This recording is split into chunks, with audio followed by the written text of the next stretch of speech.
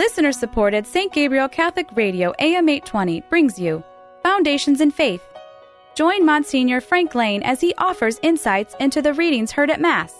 And now, Foundations in Faith with Monsignor Frank Lane.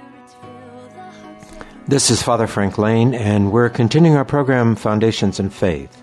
We're continuing to look now at the Gospel according to St. Mark, chapter 8, verses 27 to 35. This has a lot of different pieces to it, but it's Mark's version of Peter's testimony to the Messiahship of Jesus. But it also then goes on to tell us, while he certainly was able to identify Jesus, he was not able to identify what it meant to be the Messiah. And then Jesus' reflections upon what it might mean to be the disciple of the Messiah. So there's three definite sections in the Gospel. And let's look at the first. And it says, Jesus and his disciples left for the villages around Caesarea Philippi. And on the way he put this question to his disciples, "Who do people say that I am?"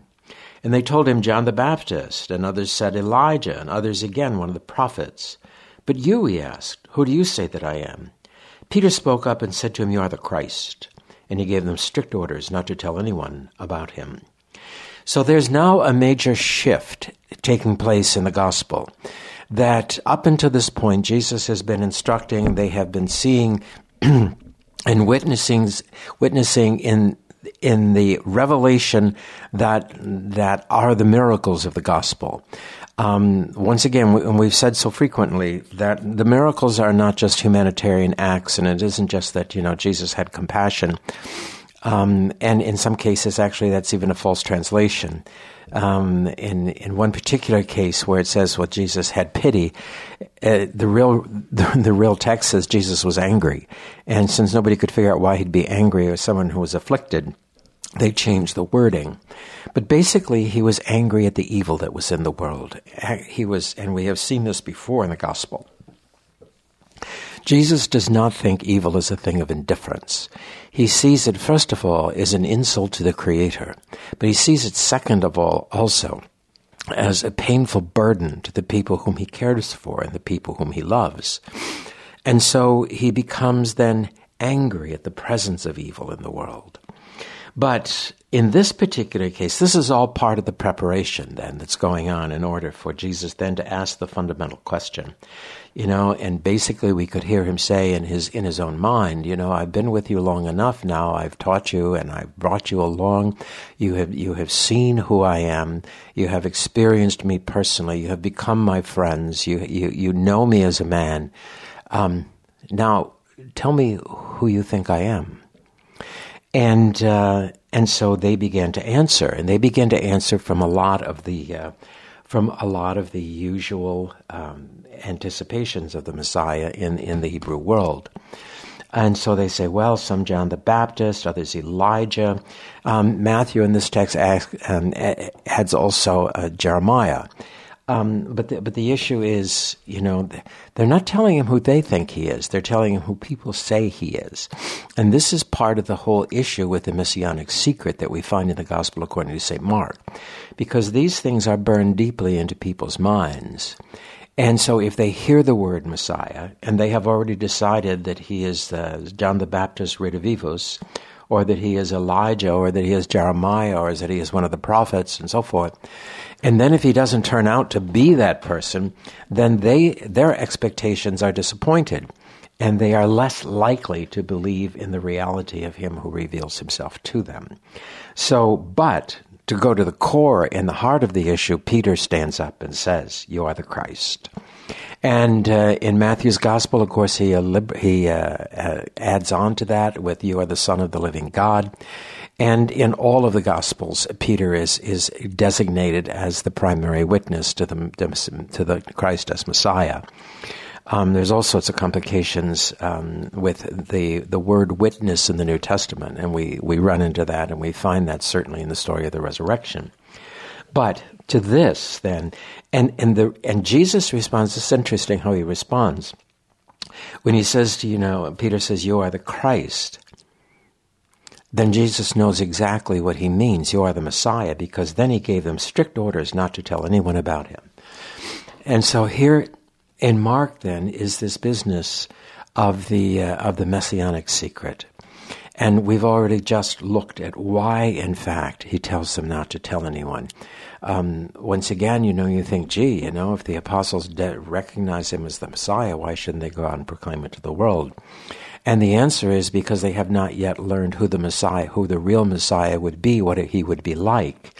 And so they would be celebrating the return of John the Baptist or Elijah or Jeremiah and so on and so forth, all according to the expectations, or David or Solomon or any of it that makes Israel great again. And they see it kind of as almost like as a nationalistic revival of the grandeur and the glory of Israel. That's what many of them are looking for, if in fact they are looking for a Messiah. And so Jesus says, don't tell people, because if you tell them, they're going to engage their expectations and they will be disappointed. And in the disappointment that they have, they will not believe. So that the public designation of Jesus as Messiah is the work of darkness to try and keep Jesus from being accepted by the people before they fully know who he is. In other words, before the resurrection. And so this is a dynamic that goes on throughout the Gospel of St. Mark. And is something that we should be, really, truly aware of. Because we ourselves, this idea of false expectations, this is a great deal of the part of the great apostasy of the church in the modern age. Certainly, the Blessed Mother has in the apparitions and in what she has done and told people, is aware of the fact that we are going to go through hard times, that the church itself is going to carry basically the burdens, the cross of its own sins into our modern age, and we find certainly that it is doing that. But this also, in a strange sort of way, as we're going to find out, this also is a sign of faithfulness, a sign of fidelity, because it is part of what Jesus tells us is part of the messianic deliverance, is the burdens of sin will be the crucifixion in the world. And so then after this, then Jesus goes on to teach them, now that he's established, now that Peter has said, you are the Christ, you are the Messiah, Jesus has acknowledged that by telling him not to tell anyone about it for fear of stirring up false expectations, which leads to obstacles to faith. But then he begins to teach him that the Son of Man, which he then designates himself Son of Man, which he sees as a messianic title, was destined to suffer grievously, to be rejected by the elders and the chief priests and the scribes, and be put to death, and after 3 days to rise again. And he said all this quite openly. So Jesus now says, all right, you've acknowledged that I'm going to tell you who the Messiah is, what his story is going to be. You have cast your lot with me. This is what you're going to expect. This is what's going to happen now. But Peter takes him aside, and Peter begins to remonstrate with him. But turning and seeing his disciples, he rebuked Peter and said to him, get behind me, Satan, because the way you think is not God's way, but man's. What a change this is. Peter is being compassionate. He's saying, it's been a hard life, it's been a hard week, a month, a hard day, whatever. Kind of, my friend is down and out. I'm going to cheer him up a little bit. And I'm going to kind of encourage him. He's going to know I really care about him and so forth. But what he really does is he undermines the whole thing that he's just already done. If he says that Jesus is the Messiah, and if that in some way, shape, or form does not include the false expectations of the crowds, of the others, of the people, then he goes right back and he falls into the very same trap himself.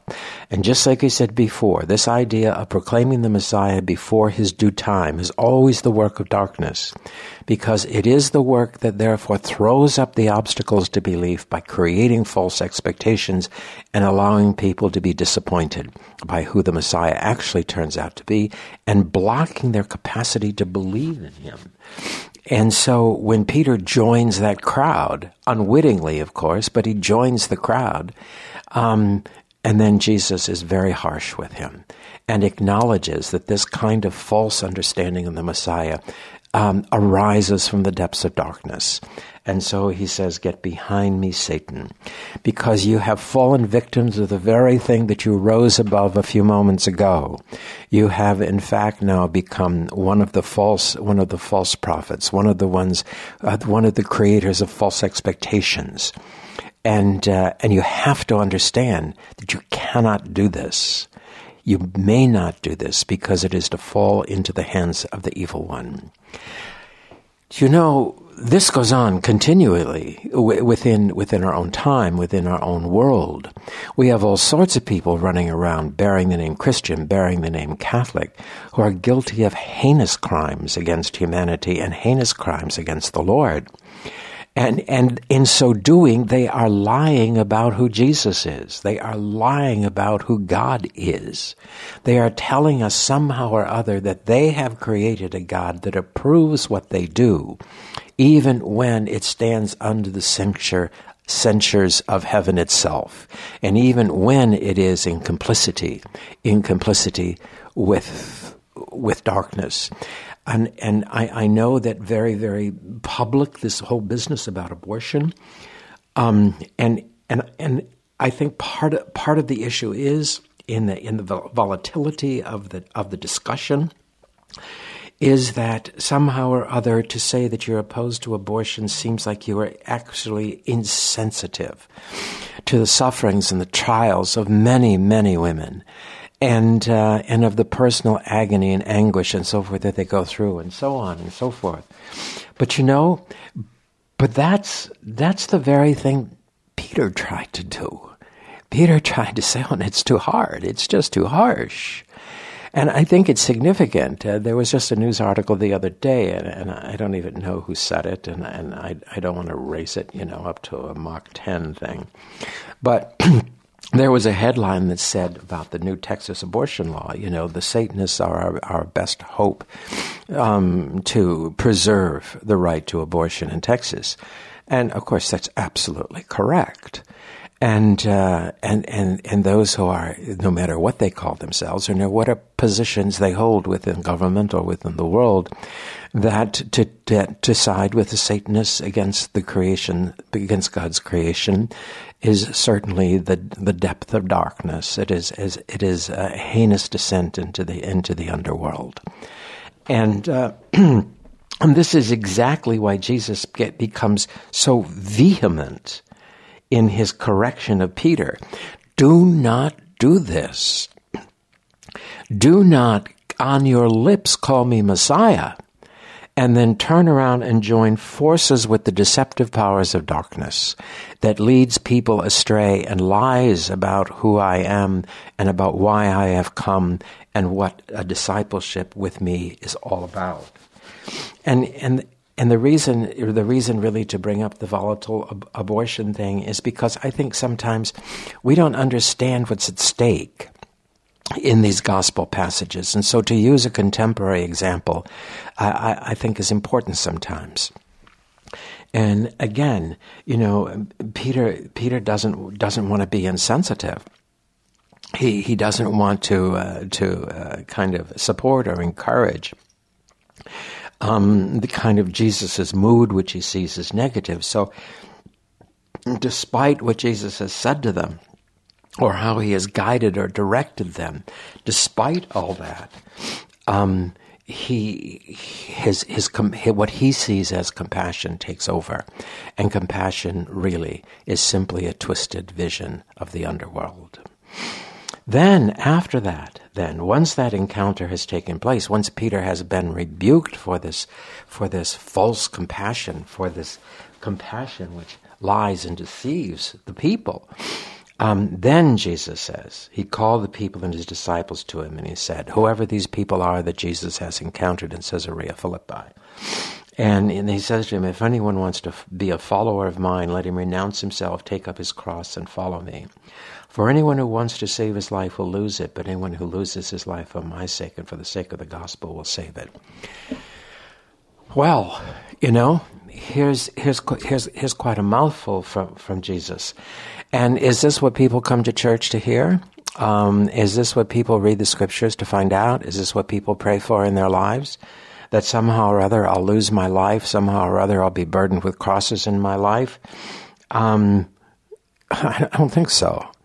So I think this is something that really cuts right into the very core of our person, at the very core of our belief system, the very core of our lives as disciples.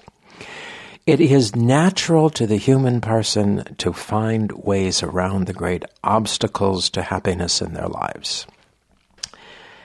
But here again, we have to grapple with the deeper realities. This is part of the problem with much of what goes on within the religious narrative of the contemporary age. It's heavily influenced, certainly, by an overly optimistic form of Protestantism, the Gospels of prosperity and all of these kinds of things, and kind of the the carnival atmosphere of, come to Jesus in your life, everything in your life will be all right. Well, that's Peter, isn't it? That's Peter talking to Christ and trying to be nice. And Jesus becomes rather vehement about that.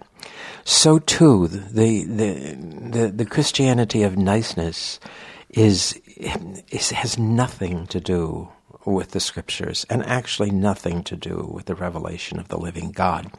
It's not that we are put here for suffering and pain and all of that kind of thing. It's not that somehow or other, great saints have insights into all of this. I think of Rose of Lima, for instance, who bewailed the fact that people only knew the joy that there was in severe penances. And we don't particularly see that as joyful. But what she was finding in this moving away from the life of comfort and so forth was she was finding an encounter with the living God who filled her soul, her mind, and her heart. Well, these are the great saints that are lifted up in order for us to ponder the mystery of their lives, not for us necessarily to imitate them. God wants us to imitate them, we'll imitate them, but that's not necessarily the road that every Christian follows or God asks every Christian to follow. But the thing that he does ask is that we do not create a religion of convenience and of simple temporary well-being. That we follow him honestly and faithfully and truthfully, and that we realize that in doing so it will bring burdens into our lives. This is the thing that so many of our politicians have just simply thrown the cross off their shoulders and said, we will not be a party to human hardship, even when that is salvific.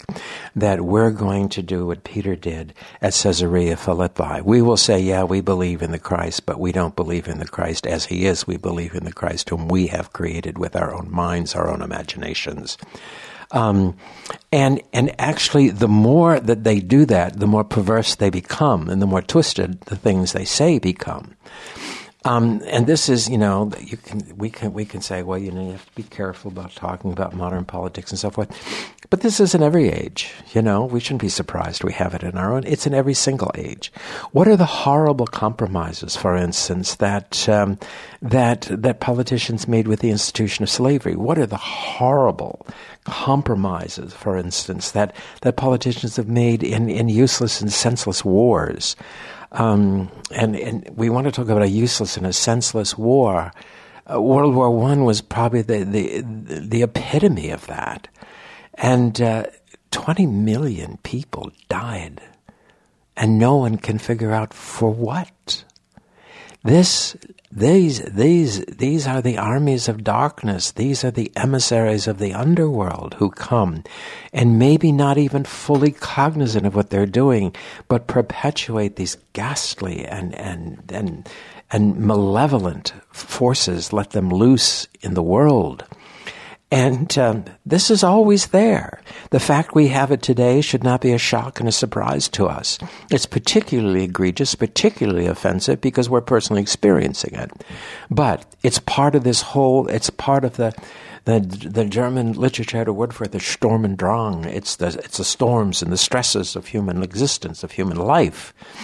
And so basically here it is, in the midst of the storms, in the midst of the Sturm und Drang, in the midst of the storms and the stresses and the tensions of our world, we find that in order for us to be faithful to Jesus Christ, while it might bring joy into our hearts, it might bring difficulties into our lives. And Jesus says that's part of discipleship. That's part of it. And is not trying to make the path as straight, as easy for ourselves as we can, but doing it as faithfully as we can. And there's a difference. Sometimes the fidelity is painful. But if we do it in faith, then it is St. Rose of Lima who reaches out and says to us, in this you will find joy. In this you will find the depths of your heart. There's a huge difference between pleasure and joy. And there's an old Irish folk song, Lovely Derry on the Banks of the Foyle. And it's the usual theme. You leave home, you're always homesick, And eventually some of them come home. And this is a story of a young man who goes away and then comes home when he's older. And there's a line in it that says, interesting, I've had many pleasures, not yet many joys. And I think that there is in the human heart, in the human soul, in the human consciousness, that there is an understanding. We can skid along with a kind of happiness that protects us from moving more deeply into our lives. But joy is something quite different. I think that people do experience joy in the great moments of their lives.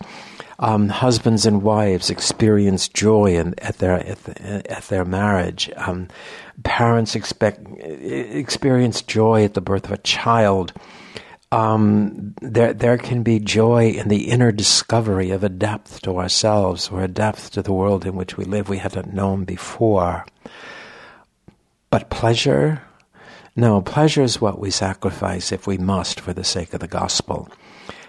Pleasure insofar as convenience, insofar as, that this is another thing that happens, and this is the fruit of English Protestantism, which is very deceptive at times.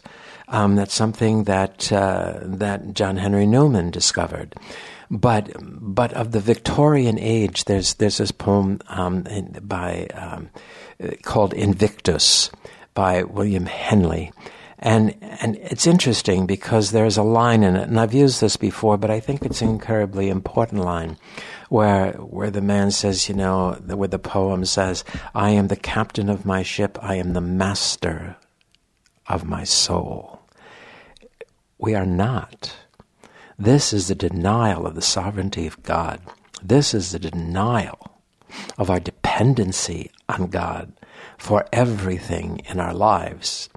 And I've mentioned this before also. The last time I heard that line actually publicly was when Timothy McVeigh went to his death in Indiana after the bombing of the federal building in Oklahoma City.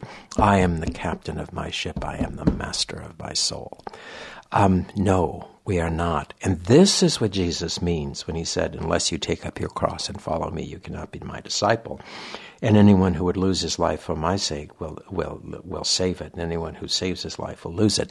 That's exactly what he's talking about. He's directly contradicting, in a way, this attitude that is expressed in the poem Invictus, that somehow or other the invulnerability and the absolute autonomy of the human person, of the radical individualism of the 19th century and the early 20th century, that this is contrary to faith, and that Jesus is making that incredibly clear, that we are not the captains of our ship. We are not the masters of our soul.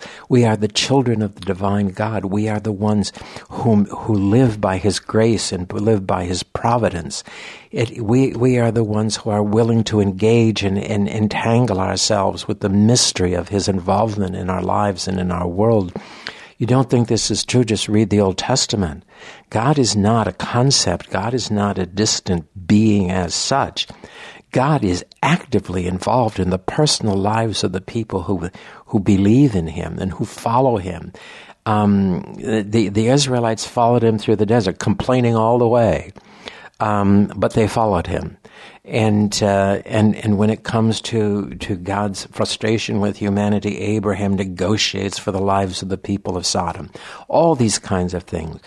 God is not a distant country. This is part of the problem. By separating theology from the rest of the fields of human knowledge, is that in isolating theology, we isolate its object, which is God. And in the isolation of God from the experience of humanity, we fail to understand some of these very powerful and incredibly strong kind of passages within the Scriptures that if we really would surrender to their power, we would find they kind of just pull our insides out of us. I mean, this is, take up your cross and follow me, lose your life. If you try to save it, you'll lose it. What does that mean? That doesn't mean anything if God is an abstract other being that is otherness, that is not engaged with the visceral reality of the human person. It means nothing.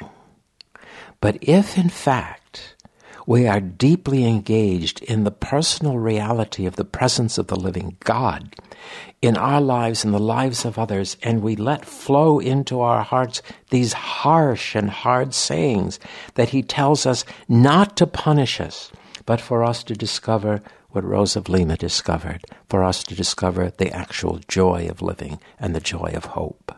So as we listen to this gospel and as we engage ourselves with these powerful words of the gospel, let us surrender our inner selves to the power of God's vision, to the power of His word, to the power of His presence in our lives, that we might discover, as the apostles were to discover, what it means to be the disciples of the Messiah. Foundations in Faith is a production of listener-supported St. Gabriel Catholic Radio AM 820. Archives of Foundations in Faith are available at stgabrielradio.com.